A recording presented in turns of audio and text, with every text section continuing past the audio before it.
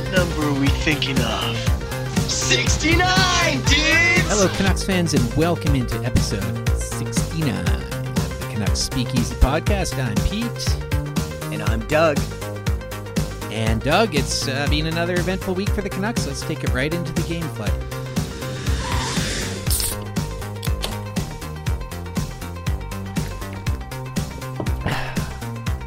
The Canucks started the first of a two-game set against the Montreal Canadiens with a 3-2 overtime win. JT Miller had an absolutely outrageous goal in overtime to win it for the Canucks. Thatcher Demko recorded 29 saves in the victory. Canucks lose to the Habs in a shootout. It was the Habs' first win after regulation in 10 tries, which is interesting. I also thought it was interesting that Horvat scored 22 seconds into the period, and then 33 seconds later, Tyler Mott scored. A little bit of channeling the inner Sedins. Overall, not a bad game. Pretty entertaining, but I'll take the loser point, I guess. And in the first of a mini two-game set with the Winnipeg Jets, the Canucks were shut out 4-0. Not too many bright spots for the Canucks in this game. Call the cops. He puts in 4 against the Canucks. Another, man, I hate playing the Jets. That's all I can really say. It's just, thank God Hoglander broke the shutout, but man, I'm glad we only have them twice more because the Jets-Canucks games are just snoozers. Yeah, the Jets, for whatever reason, they've had our number for a few years now. I think there was a stat heading into this year. I don't think the Canucks had won a game since the Jets had returned in Winnipeg in regulation. I think there was dating back to when the Jets finally came back to Winnipeg. I don't think they had won a game in that building since, in regulation, that is. Yeah, I think they're now 3 wins in their last 21 overall against the Jets as well. I did a little digging after we got shut out the other game, and Canucks have been shut out by the Jets 6 times in 5 years, and the first and last time were both March 22nd. How weird is that? That is weird. Wow, that's spooky, dude. You could call that Pete's random stat of the week right there. Anyways, folks, welcome into the episode. We got a lot to talk about today. Not just Canucks stuff. There's a lot of stuff around the league that we're going to be touching on. But first of all, Doug, how's things in your neck of the woods? How's that dog over there? I've heard little bits of her, and I know she's giving you the stare down. Yeah, she's running around the apartment right now. Grace and I did a big spring cleaning over the weekend, and we packed all her toys in her little toy box in the closet. And then the last 2 days, she has literally pulled every single toy out of the toy box. I fed her an hour early. I just took her out. She did her business outside, number 1 and number 2, and she's still going crazy. She's still bringing me a toy every time, wanting me to play. She's a terror. I think she just gets jealous that you're giving attention to something else, and she can't quite figure out what it is. Yeah, I mean, I guess she doesn't like me paying attention to inanimate objects like my microphone or the laptop screen. Yeah, don't leave that on the floor. She'll destroy that in a heartbeat. You can find us on Twitter. I'm at Pete_Gas. The podcast is at Canucks Speak. Give me a follow on Twitter at Doug Venn. And as always, Pete and I are building this ever-growing outro playlist. It's the Canucks Speakeasy outro playlist on Spotify. Be sure to give that a follow. Check out the funky jams that are being added every week. And there'll be a new one added at the end of this episode. Stay tuned. I've got lots of ideas for funky jams. I was down at Beat Street the other day, and they got this huge shipment in of hip-hop 12 inches, and I was just going through there and found a couple of great ones. But, man, it gives me all sorts of ideas for some good outro tracks to add to that over the next couple weeks. Nice. I'm looking forward to it. All sorts of stuff from Nos to the Fresh Prince. I got some good ones in there. I gotta say, old school Will Smith, not his cheesy poppy Wicca Wild West stuff, but his old school with Jazzy Jeff, man, he was awesome, dude. And Jazzy Jeff is still awesome. I recommend a follow on Instagram out there. He does a lot of live sets out there, the house parties with Jazzy Jeff, and man, the guy's just an incredible DJ. Incredible. Yeah, I haven't seen any of his stuff that he's doing recently, but I know, he is in a lot of hip hop circles. He is known as like a major big time underground DJ. Yeah, he's incredible. His transitions, just everything about him. Big fan of Jazzy Jeff. And yeah, some of the old stuff with Fresh Prince was a little goofy. I picked up a single for Summertime, which had a couple of really cool remixes on it I'd never heard before. So for me, that's going to be getting a lot of airplay over the next couple months. I love that track with the little Kool in the Gang sample in there. Love it. Nice. What was the track he did that was like a Freddy Cougar? Nightmare on My Street. I have that as well. I found that for $3 in a bin in Montreal one time. I was like, well, I got to get that. That gets airplay on Halloween over here. I do kind of like that one, but that's goofy Fresh Prince still. It is. You're right. I think you're going to want to hear this. No, I'm just playing. I'm having fun here at the hockey game.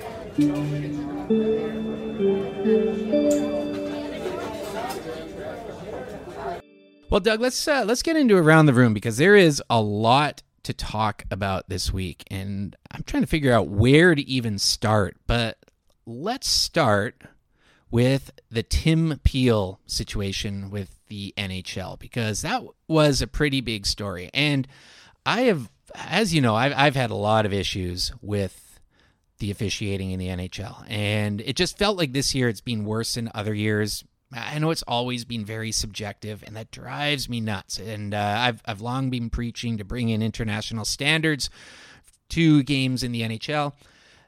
It was only a matter of time, especially with quiet stadiums, that something like this happened. Do you think, though, that this is actually going to result in any significant change in the way games are officiated? I mean, watching the game last night, I would say no. Look, I think it's one of those things like all the fans have known that this is a thing for years. You and I have talked on this podcast about it for pretty much since the inception of this podcast. We're on episode 69? 69, dude. I feel like since episode 1 we've been talking about this. Shout out to our friend Andy Watt on Twitter because he said, "Hey, I remember you guys brought this up like 4 or 5 episodes ago." So shout out to Andy for that. Yeah, like I'm not surprised. And obviously the one thing that has really been hitting home for a lot of Canucks fans is the Alex Burrows, Stefan Ogier thing that happened. I think it was back in 2010. And how Burrows said at the beginning of the game, he came up to him and said that, he didn't appreciate that he thought Burrows was faking an injury in a game earlier in that year that he had reffed, and he was going to make sure that, he punished Burrows for that because he felt like it made him look like an idiot. And, you back then, that was 11 years ago now? Back then, that was happening, and everyone I shouldn't say, Canucks fans, I think, believe Burrows, but everyone around the league didn't believe Burrows. I remember Ron McLean went on Hockey Night in Canada and said some crap about Burrows, which I thought was totally uncalled for and unjust. I don't think Burrows was the type of guy. I know he played on the edge and he was considered to be a pest, but I do think he is a guy that, respects the game, and, I don't think anyone really thought that he was making that up. But yeah, like, I can't say I'm surprised. Well, and you talk about the Ogier incident, but even bigger than that, in my opinion, was the 2011 finals when the refs just put the whistles away. And even before that with the Bruins and Lightning, when the Game 7 of that series and there was no power plays, and Tampa Bay had the hottest power play in the league. Like, for me, if a team is that much better than another team at 5-on-5 or a power play, they shouldn't be getting punished for that. I mean, if they're a better team, they're a better team. That's just the nature of the game. But this whole idea of even up calls or make up calls, like, oh, team's down by 3, so the whistles go away for the other team. Like, it's just, I don't like that. And this is going to be a bigger issue going forward, I feel. I think this could be the tip of something. I think it's going to be a slow process. But with gambling and sports getting bigger and bigger in every pro sports league, there's going to be a lot more eyes on the officials and whether they are directly having an outcome on games. And I know no sport is perfect, and I've gone through the other sports with this before, but they are more consistent. NFL, they call penalties. It's the same. They're pretty consistent. Yeah, they miss a couple, but generally, there's no such thing as a makeup call there. A penalty is a penalty. Strike zone will stay the same for the whole game. And again, granted, they differ from umpire to umpire, but what the strike zone is. And there have been times in the past, especially in World Series, where all of a sudden the strike zone gets really big. But, that's just one of those variables, but at least it's a constant for that game variable. NBA, and I know I've gone on about the NBA before and how some things like basic rules of the game like traveling and double dribble don't seem to get called as much, but they've gotten a lot better in terms of consistency and calling things every time they happen. And again, they're not really looking at the scoreboard. The NHL is the only one of the big four where the scoreboard comes into play and affects what the refs are doing. And for me, this is going to be a bigger problem with more and more sports gambling taking place across North America. Yeah, I mean, I definitely think the gambling thing is a really big deal, and that's why I think the NHL acted so swiftly with Tim Peel as they did. I mean, it also doesn't hurt the fact that he was scheduled to be retiring in a month or two's time. He wasn't slated to be doing any playoff games this year. He was on his way out the door. I'm sure he still got his full salary for the remainder of the year, and I'm sure he's going to get a bit of a severance package as well. That's why you're not really hearing him push back because, again, I think this is a thing that's been happening in hockey for years. And, I'm sure the NHL doesn't want him to come out and say that, but, this is sort of the way the NHL has wanted it I to a certain degree. I look back at baseball during the home run derby and, during the Mark McGwire, Sammy Sosa home run derby, there were reporters in Mark McGwire's locker seeing that he had Andro on the shelf, which, was... I don't know if it was technically no steroids were banned at that time in baseball. That's the other thing that's kind of ridiculous. Steroids technically weren't illegal in baseball. And baseball guaranteed they knew it was an issue, but they turned a blind eye because they were coming out of that strike, which crippled baseball. People weren't going to games anymore. People were sick and tired of the players making all that money and then, walking out. And so they were trying to figure out how to get the fans back. And that home run derby or that home run chase between Mark McGwire and Sammy Sosa did bring a lot of fans back. Everyone remembers those commercials from the 90s with Greg Maddux and Tom Glavine, chicks dig the long ball, right? And that's essentially what got a lot of fans back into baseball. And I think with hockey, they are wanting to get into the kind of like a bigger market with, obviously the ESPN deal was finalized. And gambling is getting bigger and bigger in the U.S., especially now that it's legal pretty much across all the states. Before, it was limited to a handful of states. Now, gambling on sports is legal pretty much in every state in the U.S. One thing that I am looking forward to is like the injury reports, because that is one thing that you have to give the NFL credit, and that is because there is so much gambling on it, is with these injury reports, you get everything, right? You know exactly what's wrong with this player. Oh, he's got turf toe. He's got a dislocated finger. In the NHL, it's like, oh, he's got an upper body injury. Petey's been out of the lineup for nearly a month now, and all we know is it's an upper body injury. That's it. I thought, and I had heard it was a concussion. Last episode, you said you heard it was a wrist.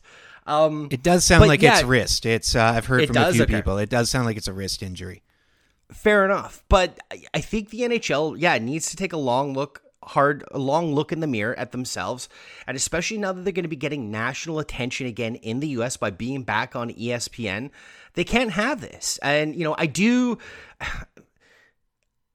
don't want to give the NHL too much credit, but I will give them a little bit of credit. The fact that they did act as swiftly as they did with the OJ thing. But the Peel thing? With the Peel thing, pardon me, yes. But, that being said, like, I guarantee this been an issue in the NHL for years and years and years. No love for Barry Bonds in that home run derby? Well, he wasn't. The year that it really brought the fans back, that wasn't Bonds. Bonds broke what was McGwire's record, who broke Roger Maris's record a couple of years after it, right? But that year that really brought fans back to the field and to the game was the year Sosa and McGwire were going head-to-head. It was about 2 years later that Bonds came and broke the record. I think he hit 74 that year, and I believe McGwire, because the original record was 61 by Roger Maris, and then McGwire broke it. Sosa broke it as well. I think McGwire ended that year with 67 home runs. I could be wrong. And I think Sosa ended it with 64. And then Bonds came and broke it, I think, was 72 or 73 a few years later. 73 for Bonds, 2001. Yeah, McGuire and Sosa, that battle was 1998. And McGuire, again in 99, also topped what Roger Maris had. And Sosa did it a couple times as well. It's pretty crazy. And Giancarlo Stanton in 2017 hit 59. That's pretty amazing as well. One thing as well with Peel is I've heard he's a good guy, and I'm sure he is. And I'm sure it's just this whole... Yeah, it's the way that they're told to ref games as well. It's going to be curious to see what Ron McLean says about it on Hockey Night this week. I'm curious to see what sort of tangent he goes off on. Yeah, well, the other thing, too, Peel said that, I forget the other ref's name that he was reffing the game with. Sutherland, wasn't it? Kelly Sutherland, I believe, is who the other ref was that Peel was reffing that game with. Anyways, he said it so nonchalantly to him, as if I wanted to make sure I got a penalty against the Predators early this game. It was just it was like, this is like normal conversation between refs game to game. So hopefully this does kind of set a precedence moving forward, for the refs to call the game as it happens, as opposed to how they think it should be happening. Yeah, and again, that's where international officiating is great. It's a penalty is a penalty. At any point in the game, you could be down 8-0 and you slash a guy, that's a penalty. And I do think if that came into the NHL, if they were more stringent with it, there would be certainly a large amount of penalties to start, but it would start to dissipate over time, and you would see a better flow to the whole game if a lot of the stuff disappeared. There would be certainly a period where teams are getting 7 to 9 power plays a game, and that could go on for half a season or a full season, but in the long run, it would be better for the game. So I would like to see international officiating in the NHL. The other big news out of the NHL was the changes to the draft lottery, and this is something as well that I know a lot of fans have been clamoring for. The draft lottery has just never felt right. And of course, we're over here in Vancouver, and we always feel like we get screwed. And fortunately, the last couple times we got screwed, we ended up with Petey and Hughes, so it kind of worked out. But we fall the maximum amount of spots. So the maximum amount of spots you can now fall has been reduced from 3 to 2. So that's important. The amount of teams that can win the lottery is dropped from 16 to 11, and no team can win it more than twice in a 5-year period. Now, that last one, I'm kind of whatever with that. That's probably because of the Oilers, but whatever. If a team is that bad and needs help, I'd be okay with them getting more. And I'm not quite sure how that would work if you are the worst team again and you've already had 2 firsts in the last 4 years. Does it just mean you're guaranteed to pick from 2 to 4, I guess? But I like the other changes. I like the only falling 2 spots. So if you're dead last, you don't pick later than 3rd. I think that's good. And I also like that they've shortened the amount of teams that can actually win the lottery. Because if you just miss the playoffs by a point, I don't think you should have any shot at the first overall pick. Yeah, a lot of the times there are teams that are buyers at the trade deadline. They're selling off assets to try to make that playoff push, and they fall just short, and then they end up with the first overall pick. The one question I do have, though, is winning the draft lottery. Well, technically, if you move to the 2nd spot, is that winning the draft lottery as well? Does that count as one of the 2 times you can win it in 5 years? Or do you have to win the number 1 overall pick in order for that 2 times in 5 years to count? Number 2 is the first loser. You got to win it. Hey, well, but technically, if you were slated to draft 9th overall and you jump up to the 2nd pick, that's a win, right? Well, no, a win is to win the draft lottery. It's first overall. Okay, well, yeah, I do like the changes. I do think it was needed. I've heard people throw this out there, and I think you and I have actually discussed this on the podcast. What if every year this team gets the first overall pick, regardless of standings. And then you have a draft lottery for every other team after that. So, essentially every 32 years, a team will have the first overall pick. I know the NHL, they want parity in their league. I would assume that would help with some teams, and it would probably stack other teams. Just depends on how that cycle is going for that team when they ended up with the first overall pick. It does take some of the aura and mystique of the draft lottery away, because even though as a Canucks fan, we've been consistently and constantly disappointed, literally from the moment the Canucks existed in 1970, and we had a draft lottery against the lowly Buffalo Sabres. The Canucks still came out as the losers, and we missed out on Gilbert Perreault, a perennial, not a perennial, he is a Hall of Famer, perennial greatest, top 50 player of all time. And there was a lot of confusion at that draft, too, and it sounded like the Canucks actually had that pick. But no, I'm not a fan of the 32-year cycle thing. There'd just be too many times where a good team gets the first overall pick and it would be a generational player. I think it should be awarded towards the worst teams. I'm not even completely against just removing the draft lottery. I mean, I know there's fears of tanking, but I don't know if athletes are really wired that way. I really don't. I mean, that would come down more to management, and maybe you could look at it into it if it feels like a team is tanking. I mean, is Buffalo tanking right now? They're stinking, but I guarantee you those players are trying to win. So I guess shortening the lottery and making the teams that are right at the bottom, giving them basically the three worst teams in the league now will all be picking in the top 5, and I think that's a good thing. Yeah, I agree. Like, I do like the changes. I do think it'll give more balance to the draft lottery, and there are teams that year after year are finishing at the bottom of the league, and they like Detroit's been one of the worst teams in the NHL for the last 4 or 5 years, and they got really screwed last year. I felt like with the draft lottery, they fell as far back as they possibly could. I believe they fell 3 spots back to the 4th overall pick. I mean, they still got a good player, but yeah, you want to see these teams that are at the bottom of the league, being able to restock the cupboard and become competitive sooner rather than later. Yeah, for sure. And I know, especially looking at with the Canucks this year, and we'll talk about this more later, but the Canucks, I feel, could be in the draft lottery discussion one way or another, and I would like to see their fortunes turn around one of these days. And again, you talk about Detroit, but teams like Ottawa and Jersey as well, like some of these retooling teams. Ottawa last year, too, they had 2 shots at the number 1 pick, and they didn't quite get it. And they did quite well with that draft as well. They're pretty happy with who they walked away with. But I like these changes. I think it's better. And I really like that they've shortened it so only 11 teams can win the draft as opposed to 16. Yeah, I agree. I mean, I remember, was it last year during the draft lottery? Wasn't it Toronto's ball had gone up the tube and then for whatever reason got knocked down, and then the Rangers came up? But you imagine, I know, but I know Lafreniere's struggled, quite mightily his rookie campaign. But can you imagine if the Leafs ended up with Lafreniere this year? I mean, Jesus. And speaking of the Leafs and the Scotia North Division, we now have our first games postponed due to COVID. And I thought we were going to make it the whole way. Cases in Canada, of course, it looks like a third wave, and just like, oh God, here we go again.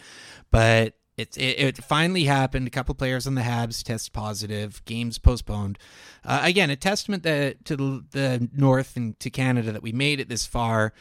What do you think of this? And also, what do you think of the federal government making changes to allow only 7-day quarantines for NHLers should they be coming across the border? Yeah, I'll start with the positive test of players on Canadian teams. I mean, it's to be expected, right? Like, I agree, it was pretty impressive that we were able to go this far without a positive test on any of the Canadian teams. Since the season started, I know there was a positive test in training camp for a lot of teams and a lot of players. I believe Jordy Ben tested positive, and obviously JT Miller had close contact to Ben, so I don't know if he actually ever tested positive, but he had to isolate for, I believe it was 10 days or something like that. Yeah, it's to be expected. I do think there's going to be some changes to the scheduling. I mean, the Canucks have now played their last game against the Canadiens, so they're not going to have to play to the Canadiens again this year. But obviously, other games are going to be postponed and pushed back. The Canucks, I believe, are on a 5 or 6-day break now, but who knows, because some of those games could be postponed a little bit later. But it's to be expected. As far as the federal government making certain changes to the, players being traded from American teams to Canadian teams, Yeah, look, I get why general citizens of Canada could be upset with that and think it's preferential treatment. I will say this. I do think that, like, they know that those players are going to be in controlled environments and they're not going to risk being irresponsible in those situations. There's also work permits and work visas that are tied to these players, and they don't want to jeopardize their income and stuff like that. So, yeah, I get why some people might be upset by it, but I do understand that, you know, this is a controlled environment, and that these players, in theory, won't be stepping out of line or having massive house parties or doing stupid things like that. Ordering 100 cheeseburgers to the stadium or anything like that. The other thing with these players is that they get tested very regularly. So there is a lot more tracking. I mean, I have yet to have a COVID test, but I know that these guys, it's a regular occurrence for NHL, well, all pro sports players right now to be getting tested all the time. Yeah, and that's a good point as well, as they're being tested daily, sometimes multiple times a day. I mean, the Canucks are lucky. They came out of that little 2-game set with Montreal. It was, I believe, the next game, the positive cases for the Montreal players came out, and none of the Canucks tested positive. So that's good. But yeah, that is another good point, that, you know, they are being tested on the regular, and you know, if someone did test positive, they don't have to worry or babysit them and ensure that they are properly quarantining or self-isolating like they are with the general public. No COVID tests, so we had to play 2 games against the Jets. So I guess pick your poison, right? I guess that's neither one is a very good option these days. Lastly, big news in the local market today. Big changes going on over at Sportsnet 650, and we're seeing right across the board a lot of these TSN 1040 guys are getting new life. You got Halford and Bruff now joining Sportsnet in the mornings. Of course, we've seen Taylor and Dollywall got their show going up. JPAD is all over the place right now. We're doing gigs with Rob Fay and the Vancast, and he'll be doing some stuff on the air as well again. It's Sakaris and Price started their show up again, kind of like in a podcast form, but I think there's more to come, and they're planning to broadcast it in new ways as well. Mm-hmm. Yeah, it's pretty cool. Like it's a very passionate sports market here as well, and it is interesting to kind of see the different avenues and format. Like Rob Fay's Nation program is really interesting, the way he's doing that. It's great to see Taylor and Dollywall get a morning show as well on TV. And anyways, with Sportsnet, I know you are a big 1040 fan, and what do you think of these moves? Yeah, I mean, look, at first I want to preface, like most people, I think, that have a heart, you don't want to see anybody lose their job, right? There was 3 personalities on Sportsnet that lost their jobs today. Walker, Perry Solkowski, and James Cybulski.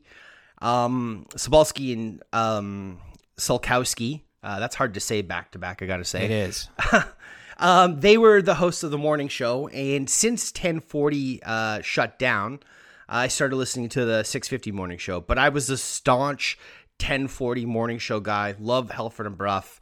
I like their personalities. They remind me of like fans. You know, they can be kind of negative at times, but not unreasonably negative. I think they both want the Canucks to succeed, and they both want them to win. So I really missed listening to those guys in the morning. My morning routine, I wake up usually around 5:30, have a shower, 6 o'clock. I turn my radio on my phone. 6 o'clock. Oh, jeez. Oh yeah, you're a working man. I'm not these days. Yeah, exactly. Well, technically you're on vacation. You're technically not working yet. Yes, that's true. So this is still vacation time for you. But anyways, so 6 o'clock I fire up the radio on my phone, and I listen to the morning shows. And so obviously once the 1040 shutdown happened, I started listening to the 650 show. And again, nothing against those guys. I didn't like it. I just found it really cheesy and like really try-hardy. And I don't mean that like to be mean or insulting, because that's not who I am. That's just my own personal opinion. It was just very try-hard. Like, you ever watch the show The League? Oh, yeah. it reminded me, the character Andre from The League? It kind of reminded me of like him, but hosting like a morning show and just trying really hard and just like being a little too like over the top and cheesy. So for me, it wasn't my jam, but I was still listening to it and I was still giving it a chance every time. But for me and my own personal listening pleasures, I am glad that Halford and Brough are going to be back on the morning show. It sucks that Sobalski and Salkowski lost their jobs because of it. But I am really happy because I think there's a lot of 650 fans that maybe never listened to their morning show that I think will really, really dig it. So I'm happy for that. Walker, to me, by all accounts, I think the people that knew Walker, and shout out to Luke the bartender, he had a really nice, thoughtful thread about Walker and just how he knew him on a personal level, and the guy you hear on the radio isn't really who he is in real life. But I think that was one of the things that I think a lot of people that rubbed them the wrong way with Walker is that he would pretend to be this kind of like wrestling heel, persona on the radio. And that, to his credit, that's why he's been successful, and that's why he has been in the industry across Canada for as long as he has been. But I think it did rub a lot of the fans the wrong way. But even then, having a voice that pushes back on certain narratives, I think is good. A guy I always like, and I know a lot of people don't, and he rubs them the wrong way, but a guy I used to like is Dave Pratt. And Walker has a little bit of Prattisms in him, in my opinion. I didn't appreciate Walker insulting the fan base like he would and like he did from time to time, but I'm sure on a personal level he is a really, really good dude. But it's just that kind of, again, going back to this like fake persona, this like radio persona, why not just be yourself and just, put your own, actual ideas and thoughts out there. Not saying that any of his opinions weren't his own, but yeah, that's just sort of my take on the whole situation. Sucks for those guys losing their jobs, but I do think the programming ahead, at least for my listening pleasures, will be more enjoyable. Well, sometimes being yourself doesn't always sell. I do think the market changed when 1040 went off the air. You had a lot of 1040 listeners who were used to a certain format and style, and they did switch over to 650, and I'm curious if there was polling or just feedback or what they did, but I'm sure that the information coming in from a lot of people was like, you guys aren't as good as 1040 was, or you're not the same product. And I think this is kind of a good way to bridge in between. I know Rintoul is going to keep his show right after as well. And I can't remember who he's co-hosting it with now, but I think Karen Sermon, I believe, right, who used to be a producer on the morning show in 1040 back in the day when it was the Bro Jake and Pratt show, and she's great as well. She covers Lions games last year for 1040, so I'm really happy for her, and she's getting another chance to get an actual full-time gig as a radio personality. Congratulations to Bick Nazar. Now he's got a full-time gig on the radio as well, which is great. And I think most fans in this market love Satyar Shah. He's still gonna be on there, and Riccio and Randy, pardon me, thank you. They're still have their show as well. So I've never not liked 650 in its entirety. There were just certain segments, just like 1040. There were certain hosts on 1040 I wasn't a big fan of and I never listened to myself. And it was the same thing for 650. I think it was just inevitable with the landscape of this city and the passion of this city, and you've got this new amalgamation of two radio stations' personalities. Again, like Vancouver, it's such a unique market. There are so many voices out there. There's so many podcasts. There's so many YouTube videos. There's so many fan websites. There's so many writers. It's a glutton, and we're just a little voice in this just absolute sea of it. But I love that there are so many passionate fans and personalities from a wide range of backgrounds, from across the province, from across Vancouver, from across Canada. And it's something that, again, and I know I've said this before, I think a lot of Canucks fans take it for granted, just the diversity that we get from all forms of platforms, from different genders, from different races, from different age groups, from different backgrounds. Like, it's pretty cool. There's enough stuff out there that you can pick your poison. You're like, I like these guys, but I don't like these guys. I like this website, but not that. I like these Twitter guys, and these guys are all blocked. And it causes a lot of drama in the marketplace. And we know there's a lot of people outside Vancouver and Toronto and Barstool and other places that look at us and be like, you know, these guys are fucked. Yeah, I mean, one thing that I think most Canucks fans and, you know, fans in this market of sports teams in general, I mean, the Lions fans are very passionate in this market, as are the Whitecaps fans, is, you know, Vancouver is a very diverse and passionate fan base, no matter what team they're supporting.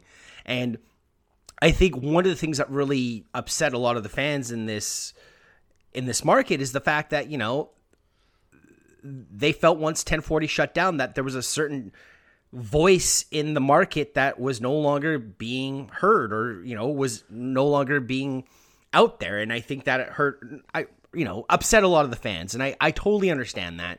I definitely think still to this day that, you know, Vancouver should have 2 sports talk media outlets in the city, because it can easily handle it. I think there's definitely a fan base for both sports talk stations, whether that was TSN or Sportsnet, or, you know, if there's a independent sports talk radio show that comes up. And, you know, like you said, I mean, I'd like to know per capita the amount of Canucks podcasts there are compared to any other NHL team podcasts. I would assume the Canucks are at the top of the heap with that. It's a lot, I'm sure. And same with writers and everything else. And yeah, I mean, it is a passionate market. I still see Vancouver Voodoo shirts getting sported around town on occasion. That's a flashback to the early 90s. Hey, you mentioned earlier, I just made a note of this here, you mentioned the whole heel character, and that's what some personalities like to play. Just quickly, who's your ultimate wrestling heel? Because when I think of heel, I always think of wrestlers. Who for you is like your best or your favorite heel of all time? Ooh, that's a good question. I mean, honestly, this might be a little like deep dive. Technically, this guy wasn't a wrestler, but I would say Bobby the Brain Heenan. He wasn't a wrestler. He was a manager. I look, man, I think he was one of the best heels ever to play the game. You know what I mean? Technically not a wrestler. I'm sure he did some wrestling way back in the day. But for me, Bobby the Brain Heenan, the greatest heel of all time. I know Ric Flair's up there as well, but Flair's like almost like that beloved heel, not that guy that people really don't like. Well, Flair is right up there. Also, I watched the Ric Flair 30 for 30 this week. It is excellent. Really, really good. You had never seen it before. It's really good. No, I hadn't seen that one before. Really good. Ric Flair and Triple H were the two that came to mind for me, but I know they are both beloved characters, but they just played that part so damn well. But Bobby the Brain, I like that. That goes back to my Saturday morning wrestling days. There's no wrestling on Saturday mornings anymore. At least I don't think there is. Lots of stuff, like we said, to talk about around the league. It's been a busy week. Let's talk a little bit more about the Canucks here. And I guess the best place to start right now, we have 19 games left. Montreal is ahead of us by 2 points, but they got six games in hand. And I know that they're going to use a few of those up while the Canucks are on this break here. But let's just talk playoffs. But they're not going to use up those games, Pete, because those games are suspended. Well, 3 of them were suspended, and maybe some more will be as well. But regardless, they got 6 in hand on us. So what do you think? I mean, I know you look at the standings, you just look at the points, Canucks are right in it. When you get into the games played and the fact that everyone in the division is playing each other, so points are going into the division every game. And also with the Jets games, I thought the Canucks needed to at least get to preferably 3 points at the minimum against the two Jets games, and they only got 1 goal in the 2 games. So I guess where I'm going with this is I love the Canucks. I'm always a very optimistic fan. Realistically, though, it's going to be almost impossible to make the playoffs. You pretty much have to go like 15-4 down the stretch. And the team you're chasing, Montreal, has the fewest regulation losses in the division as well. So what do you think, Doug? Is there a chance of the playoffs? Playoffs? will mathematically, yes, technically they're still alive, so there's technically still a chance. But I don't think the Canucks are going to make the playoffs this year. Injuries are starting to pile up. Horvat surprisingly played that last game after taking that shot off the ankle. Sutter's missed a game. Beagle's been out. Petey's been out nearly a month now. We've had very little update on Petey's progression, just that he's still out and he's still injured. Tyler Mott made his return. But yeah, you can see the Canucks are starting to, injuries are starting to pile up, and every team they're chasing just has too many games in hand.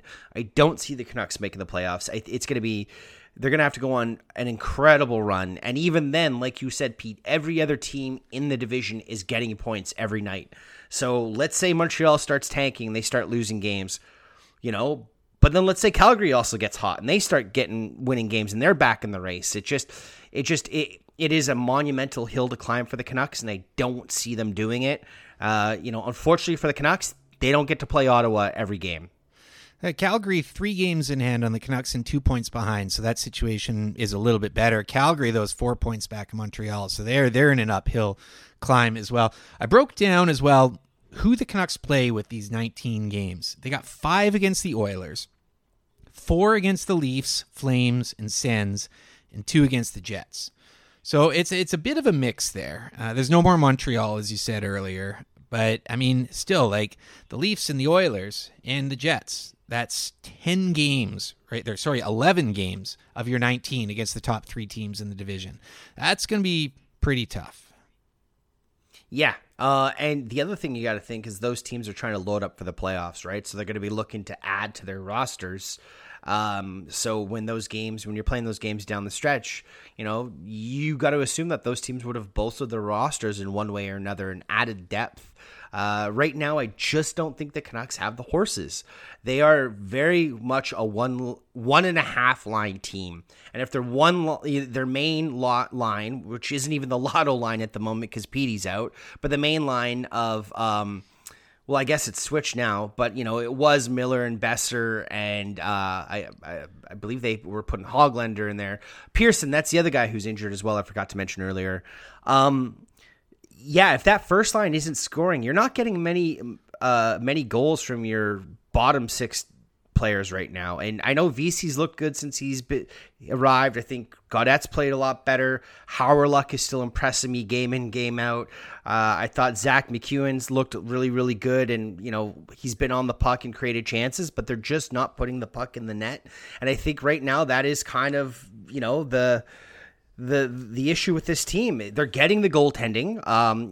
Demko's been all world as of late, but they're just not able to consistently put the puck in the back of the net. And I don't remember a game when the Canucks really just blew the doors off their opponent goal-wise. I mean, some of the guys they're putting in their bottom 6, again, they're useful players, but there is certainly not enough there to really say, hey, these are lines that are going to score. Guys like Tyler Graovac, Jace Hawryluk, Zach McEwen. I mean, McEwen hasn't put in a lot this year, and I love McEwen. Antoine Roussel in there.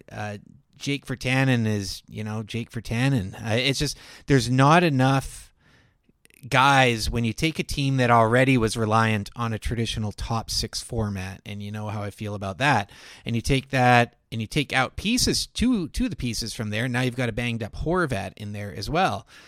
It just really makes it hard. And again, the last 2 games are against the Jets, and the Jets just have a way with smothering the Canucks. It's unreal just how much they do that. I mean, the Canucks were hitting a lot of iron last night too, though. They had 4 goalposts, I think. So there is a bit of bad luck to that too. But when you have Petey and Pearson out, 2 of your top 6, and you have other guys that are out, including Sutter and Beagle down the middle, and of course you still got the Justin Bailey and Michael Furland. I mean, not really even worth mentioning, but he's still technically another injured forward that they have. It just makes it really tough. And I thought Tyler G had a up and down game. I thought in there. Zach McEwen had one of his better games in a while, but I think he still only has 1 goal on the season right now, and that's not going to get it done. Jake Virtanen, like I said, is Jake Virtanen. is he going to go out the door? Is this the end of Jake Virtanen? Yeah, I mean, there were some rumors that Florida and Vancouver were talking to trade. There was a Finnish defenseman, Vutara, Nutivaara. Which, it sounds like, he had a solid few years in Columbus, and then he's just kind of been injured this year and fallen out of the depth chart in Florida since they're playing so well. I wouldn't mind that addition, but again, where does that put Olli Juolevi? That just slides Juolevi further down the depth chart. I really want to see Juolevi start playing some games here, especially if we're going to be going down the stretch and the Canucks are out of the playoff race. Let's get some of the young guys some NHL experience. I mean, Jordy Ben's been a serviceable player for the Canucks this year, but if you can flip him for a late round pick, let's do it. Let's get some of our young guys, that experience of playing game in, game out. I'm really surprised. I mean, I'm not saying Juolevi was, amazing with the limited games he played this year, but I thought he equated himself very well, and he definitely looks like a serviceable NHL defenseman. And for whatever reason, he hasn't played in over a month. He's only played 15 games this year, and there is the argument that Travis Hamonic, I think, has played pretty well, and Jordy Ben has played pretty well. I do think a lot of this right now is you have a coach who is probably playing for his job at the moment, and I do think that weighs on his decisions right now. And he's got 6 veteran defensemen. Well, okay, Hughes isn't a veteran defenseman. He's got Hughes and 5 veteran defensemen that he can put in there, and of course you're not going to sit Quinn Hughes. So, I mean, for him, it's like, well, this is the 6 I'm going with. And again, for the second year in a row, amazingly, the Canucks have had a healthy blue line, which is the years before that. Like, my God, we just had injuries out the wazoo on the blue line. And for 2 years now, a knock on wood, we've had a pretty healthy blue line. I'm still on the trade Jordy Ben camp if you can. I think overall right now, I think the team has to be sellers. And, going back to Tanner Pearson there as well, interesting takes by I believe it was Dranson Harmon there about if Pearson stays on LTIR, how he could actually increase his trade value because he could stay on LTIR and not get activated until later in the season. So teams that are right up against the cap, like Tampa, could use a guy like him as well. And Tampa is moving out a piece as well there, so they're a team to watch right now too, as they're clearing out a little bit of space. Can you trade for a guy I guess you can trade for a guy that is an LTIR. Yeah, you see it all the time. Yeah, you obviously can. That's Hossa got traded to Arizona. Datsuk, I believe, was traded to Arizona as well. Pronger. Chaika was Clarkson. Pronger, yeah, that's a good one. David Clarkson got traded. It's generally one of those things that's done along with an asset to just basically get them off the books one way or another. And this wouldn't be like that. This would be a different way of doing things. But there's interest. I mean, I do think that, Olli Juolevi, I would like to see more than Juolevi. I think he's been fine. He's actually a plus on the season, which is a rarity on this team. He's actually a +3. He's got the 1 goal. He's only played 15 games, though. And I would like to see more. And you're right, though. If you bring in a guy like Nutivaara, then, it does it create a bit more of a logjam back there? I know we have a few defensemen. We have 3 defensemen right now who are going to be UFA at the end of the year in our starting 6. So there are some spaces in there, but you also got to think that Jack Rathbone is going to make a serious case to turn pro with the Canucks next year. Yeah, I mean, the left side gets really crowded really quickly, right? I mean, I know Nutivaara, a lot of people said, well, he did actually play some of his best hockey on the right side, kind of like what Schmidt did in Vegas, and he's played a decent amount of the right side this year, even though he's a left-handed defenseman. Edler, I mean, it'll be interesting to see. I don't think the Canucks would re-sign him, even if it's a cheap 1-year deal. I would assume this is probably Edler's last year as a Canuck. I hope that Benning is proactive, unlike previous years at the trade deadline. And if he is considering, and there have been rumors out there that Edler said, apparently Edler said that he would be at least willing to think about waiving his no-trade clause to go to a Stanley Cup contender. I would hope Benning's being proactive and actually having those discussions with Edler now, as opposed to the witching hour like he did with Dan Hamhuis back in, what was it, the 2016 or 2015 trade deadline, whatever that fiasco was. So yeah, hopefully if that is an option and Edler would be willing to do that, those conversations are happening as we speak. But even then, even with Edler off the roster next year, the left side is still very crowded. Like you said, I think Jack Rathbone is a guy that will definitely be pushing to make this roster next year. Who knows who the coach will be next year, but most coaches in the league now like to play their defensemen on their proper side. Schmidt can play the right side, but I think more coaches feel comfortable with that, with those defensemen on their strong hand. And so I would imagine Schmidt's a guy that, will eventually probably move back over to the left side. So you got Schmidt, you got Hughes, and then, who's your third? Is it Nudavara if that trade does happen? Is it Jack Rathbone? Is it Olli Juolevi? Even without Edler, just talking it aloud, the left side's crowded. For sure. I mean, that's always the case, is the right side D-man there's always a bit of a premium with that. One thing I would love, and I mean, you can't will this, but I'd love for Edler to pop his 100th before getting traded. That would be really nice. He's been sitting at 99 since the season started, 0 goals this year. He's definitely lost a step out there. I could see the Canucks bringing him back in like a mentorship cheap deal, and I wouldn't be against that. The only thing that I don't like, let's say you bring back Edler on a 1-year, $1 million deal. Let's just say you do that. The only thing I don't like is that with the kids that you mentioned on the left side, I don't want that taking away ice time. And then if you move Schmidt over and Rathbone gets promoted, you've got a logjam over there already. So that's the only thing with Edler, where as much as I like the idea of like a 1-year, $1 million mentorship kind of deal, it gets real crowded in a hurry out there.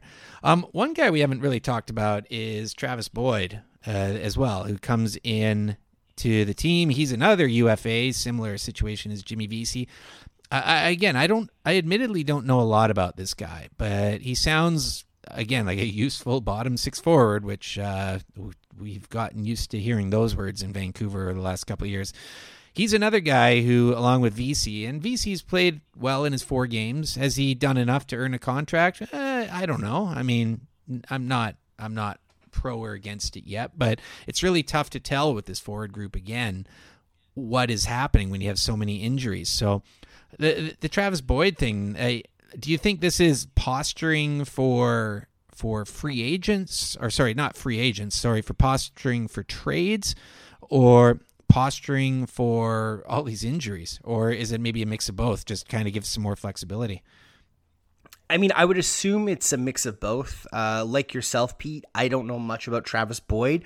A lot of people on Twitter, Thomas Drance, I know, have said that they actually think the Travis Boyd waiver claim is got a lot more upside, and I don't mean upside as in he's going to be a prolific goal scorer or point producer, but he'll be a lot more serviceable player for the Canucks potentially than Jimmy Vesey. And I thought Jimmy Vesey's played really well since he's joined the Canucks. Obviously him and JT Miller played together at the World Juniors, and they spent some time together with the Rangers, so they go back quite a few years. I do really, from all I'm hearing about Travis Boyd, he sounds like he can really help the bottom six. Is he maybe an insulator if there's a potential Sutter deal that happens? There was a report today, I think it was Mark Spector, who's a fairly reputable media member, who said that the Oilers are looking for a right shot third line center, and he listed off a number of potential candidates. On that list was Brandon Sutter, and the going price that the Oilers apparently were willing to give up would be a 4th round pick. At this point, I would be willing to take a 4th round pick. I'd do that. And I'd also like to see Battle of Alberta with some Sutters in there. Well, the other thing too is maybe the Canucks, if they can play it properly, because Daryl's back coaching Calgary, you know, and to me, Calgary's the one team, even though, you know, they are below the Canucks in the points, or the standings and stuff, I see them being still aggressive at this trade deadline. I see them really making a push to try to make the playoffs. So I wouldn't be surprised if they are buyers at this deadline and they try to go after a guy like Sutter. So maybe you can get the Oilers and the Flames into a bit of a bidding war for Sutter's services. You know, maybe the Oilers are offering up a 4th-round pick and go back to the Flames and say, hey, give us a 3rd and we'll trade him to you, you know.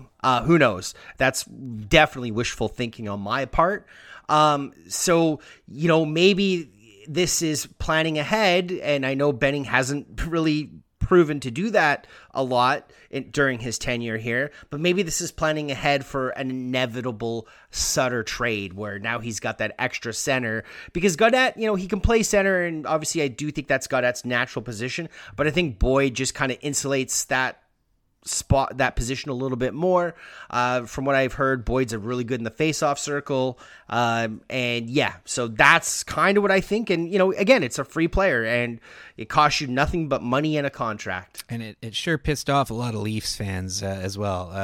I like that. But one thing with Calgary as well just got me thinking about Markstrom. It's worth noting that right now Thatcher Demko is ahead of Markstrom in both goals against and save percentage. I think a lot of people in Vancouver are feeling pretty good. Nothing against Jacob Markstrom. Love Jacob Markstrom. But as you know, as I've said before, that's a contract the Canucks just couldn't afford to do at 6x6. It is looking more and more like Demko, this was the right choice. He's another guy who's up at the end of the year. It's going to be interesting to see what he goes for as well. But instead of now just talking Petey and Hughes this offseason, we're going to be talking Petey, Hughes, and Demko, and then, of course, Gaudette and all these other free agents that they have as well. Yeah, this offseason, whoever's at the helm of the Canucks during this offseason, they definitely have their work ahead of them. And we're not going to get into that this episode because that will take a lot of time. We'll save the offseason stuff more for the offseason, but that is certainly on every Canucks fan's mind is what is going to happen in the front office and behind the bench this offseason. Doug, let's take this into the free pour. Let's do it.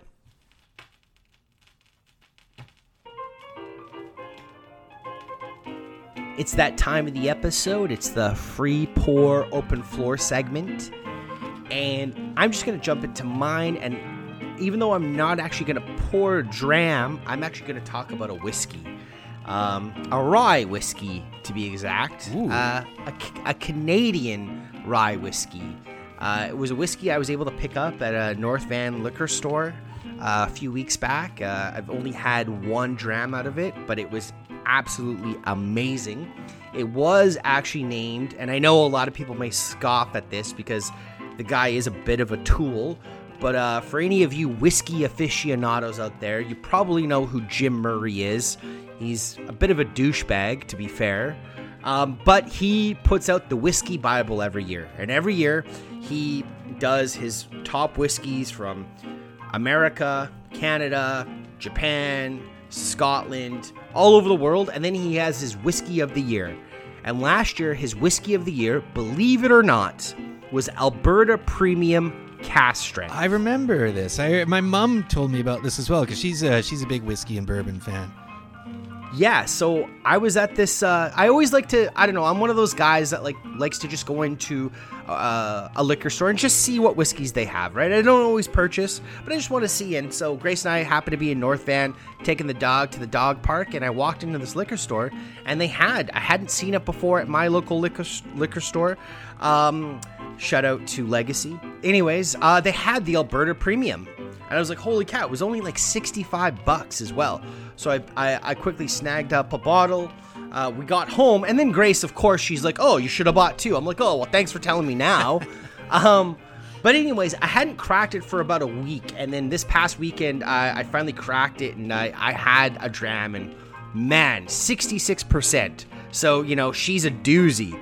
But even beyond that, like, really strong alcohol percentage, there is so much depth of flavor And like literally, and to me, this is the one thing I love about a really, really, really good whiskey is you can actually taste it the next day. And the next day after I had that dram, I was tasting it at work. I could still taste it on my palate. So anyways, Alberta Premium Cask Strength. If you see it at the liquor store, do yourself a favor, pick it up. Pete, you and I, not that I'm, promoting drinking in public, but you and I, next time we meet up, we'll have a little a park foray. I'll be sure to bring the bottle and a couple of Glencairns for us to have some. We're allowed to drink in public now, though, in parks at least. And I know there's several in your hood where we're able to as well. But are you allowed to drink whiskey, or is it beer and wine? It's better to ask for forgiveness than permission. I think it's just whatever. We'll just I don't think anyone really cares anymore. Which again, this is one of the nicer things about all this shit we've been through in the last year is a lot of loosening of some archaic liquor laws in the province. For me, I just wanted to talk about my day today. I did a spontaneous marathon today in Vancouver, and I'm pretty proud of myself for it. I've done a spontaneous one before, but I knew I was going to run at least a 30K, and I knew I was going to see how it went. But really cool route. I went into the downtown east side and then as far west as West Bay in West Vancouver. So quite the contrast of scenery. It was really quite windy along the Seawalk over in West Van. I had this layer of salt on me when I got home, literally peeling salt off of me, which is kind of neat. But really cool run. It was one of those ones where coming back over the Lions Gate, I was starting to really feel it. But I'm just like, if I can just make this another hour or so here, I'll have another marathon under my belt. So came home, cracked a beer, lay in a sunbeam for a while, and here we are. Hopefully I made at least a little bit of sense today because my brain is starting to fizzle out over here. What was your time? I think it was about 3 hours, 46 minutes. So it wasn't my fastest. It was actually about 8 minutes or so off my fastest. But I was going for a slower pace today because I was just trying to work on something. And so that's just kind of how it came to be. I felt better at the end of this one than any other marathon I've done. So even though I ran slower, I felt really good about it. Nice, man. And yeah, that was my day. And now I'm going to earn a couple more beers tonight, I think.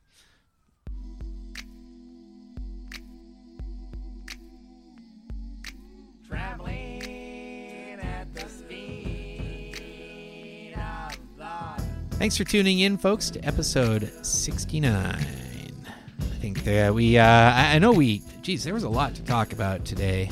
And I know we got some Canucks stuff in there. I think a lot of Canucks fans, though, today after those 2 games against the Jets were just like, roll me over. I'm done. How many more games against the Jets? So lots of stuff around the league to talk about. I really like talking about the drafting and the officiating. So those are 2 things that have been bothering me. But yeah, fun episode there. We even got into some home run derbies. Yeah, absolutely. I mean, anytime you can, shoehorn a little Mark McGuire / Sammy Sosa talk combined with some Bobby the Brain Heenan talk, you've had a pretty good episode, I gotta say. I remember as well when I first started following baseball, McGuire was part of the Bash Brothers, and that A's team was crazy. That's another 30 for 30 I watched recently was the Earthquake World Series. Highly recommend that one as well. I've got Apple TV, and for the longest time they didn't have the docs on there, and now they've redone it, so now they have all the docs. And that was the first one I watched was the Earthquake one because, it was so crazy. 2 teams from San Francisco in a World Series, and the earthquake happens a minute before the World Series starts. That's just crazy. Yeah, I still remember seeing the footage, of the news or I guess it's the game broadcast, and all of a sudden, you see, the lights go out, and then when they come back on, everything's in shambles. Yeah. And the broadcaster was I think we just had an earthquake, and yeah, it was pretty crazy. Yeah, well, yeah, they were probably still in shock, right? Yeah, that was a cool one too. So yeah, I'm just glad that they got them all accessible now on the 30 for 30s on TSN's app. So I'm going to be diving into that more. There's lots of good sports stuff out there right now. The new season of Drive to Survive just came out on Netflix as well, which if anyone out there, even if you're not an F1 fan, if you're just a fan of sports, or even if you're not a fan of sports, well, if you're listening to this, you're hopefully a fan of sports.